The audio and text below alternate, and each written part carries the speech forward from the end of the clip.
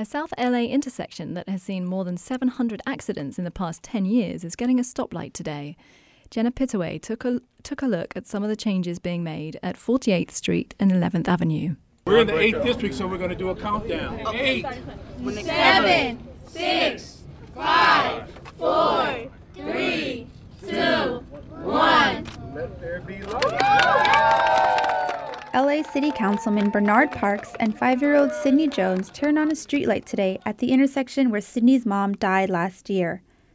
Kim Everett was with her friend Tiffany Baymore when Tiffany was struck by a passing car and died. Yeah, it was speed. It was speeding. It was an SUV, and he was going extremely fast. He didn't even stop. This is going to help a lot. The Los Angeles Department of Transportation made big changes to the dangerous intersection that they hope will reduce the number of accidents. Engineer Bill Slocum describes the changes.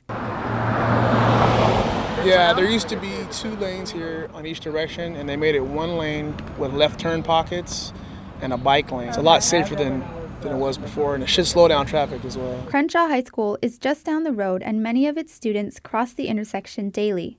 The school's principal, L. Riemann Corley, warned students that personal safety is still important. The fact that we have this signal here, it doesn't mean that now you can just bypass. We have to ensure that we're passing very safely. We're looking left and right before we pass.